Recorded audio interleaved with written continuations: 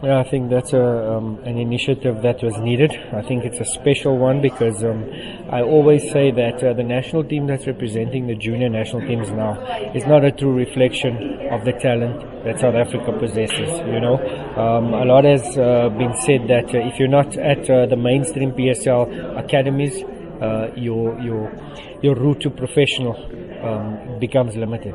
So the Engen tournament counters that. It's saying, okay guys, we're going to throw the net wider. We're going to go to the rural areas where scouts don't go. Scouts come to Gauteng and look at the quality here. So I think it's very important that they go nationally. When I was playing in the junior national teams, we had 24 SAFA provinces. And we would come together and play a tournament, and that is where the national team was selected. You know, so that net was very wide.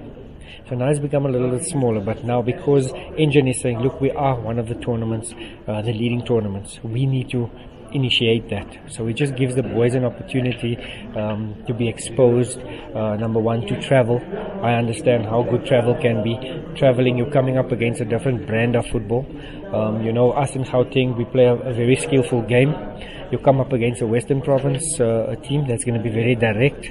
They're going to be good at set plays. So you're going to find out things about yourself. You'll come up against Kaizer players. That's very tricky, you know. So it's an opportunity for the boys to experience a different type of football, to travel, and obviously the opportunity to get scouted as well.